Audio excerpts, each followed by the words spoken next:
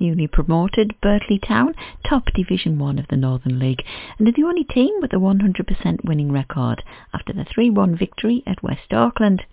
Whitley Bay moved 4 places up to second after their home win against the Langjacks.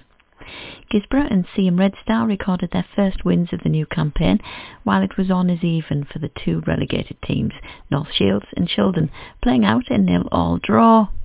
Bishop FM's John Phelan was at the Bishop Auckland home game against Boro Rangers.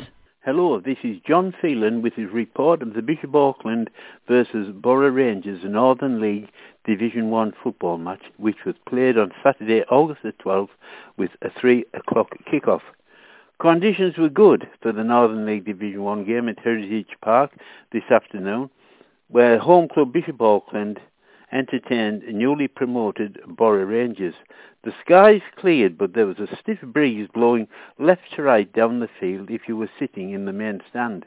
The pitch at Heritage Park these days has never looked better. It is quality and resembles a bowling green, if only some of the football that was played on it matched the same quality. There was not much between the 2 teams, but early doors it was all Bishop Auckland, and their number 2, Ben Errington, frequently got forward to deliver crosses into the Boro Rangers box. So it wasn't much of a surprise after 13 minutes when a neat passing movement saw Joseph Bartcliffe break through the Boro Rangers backline before rounding the keeper and slamming the ball into the roof of the net to put Bishop Auckland 1-0 up. Shortly after, Boro outside left Marcus Giles went on a dangerous-looking run, cutting in from the left towards the Boro Rangers penalty area, but his way towards goal was blocked. For Boro Rangers, number 7, Callum Hickman, operating on the left-hand side, supported by left-back Scott Howes and number 9, Stuart Rose. Frequently, that little trio looked dangerous, and they sent in a couple of dangerous-looking crosses, but there was no one in the middle to supply a finishing touch. Bishop, kicking with the breeze behind them, were awarded a free kick on 28 minutes, just outside the box. Craig Gott took the kick, and his dipping shot just went over the top. Bishop's number 9 was sent to the sin bin, and while he was off the field, Boro Rangers equalised with a penalty for a foul committed just inside the Bishop Auckland penalty area. Their number 9, Stuart Rose, took the kick and slammed the ball into the top left-hand corner of the net on 33 minutes to make the score 1-1. Marcus Giles for Bishop again cut in from the left, and his strong shot just went over the bar. Just before the interval, a great long pass by Giles found Bartcliffe, who shot wide. Shortly after, a shot from the Bishop number 3, James Risborough, brought a great save from Horner, the Boro Rangers keeper.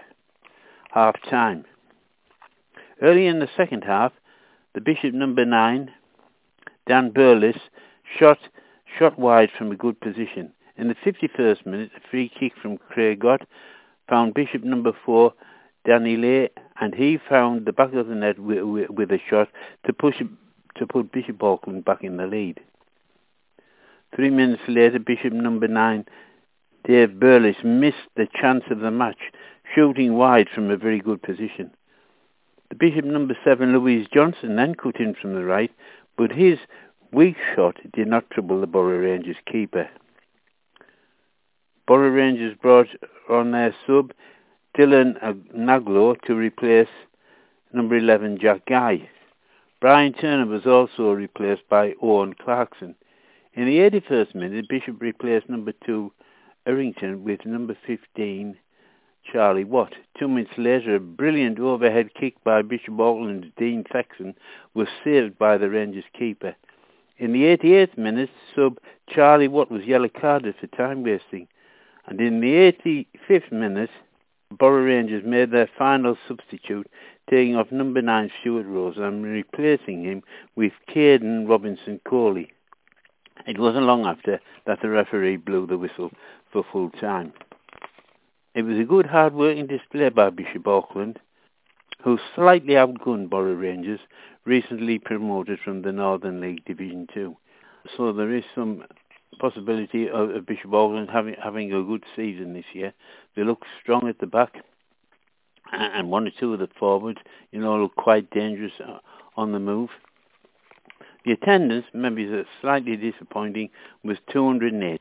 Elsewhere in Division 1, Crooktown managed a 1-1 draw away against Sunderland RCA, but Towler Town were beaten 3-0 at the Ironworks in their match against Seaham Red Star. At the top of Division 2, Blythe Town continued their strong start to the season with their 5th win out of 5, recording the biggest win of the day. They already have a goal difference of 17. Newcastle Blue Star also have a 100% winning streak, beating Esh-Winning 4-1 for their 4th win.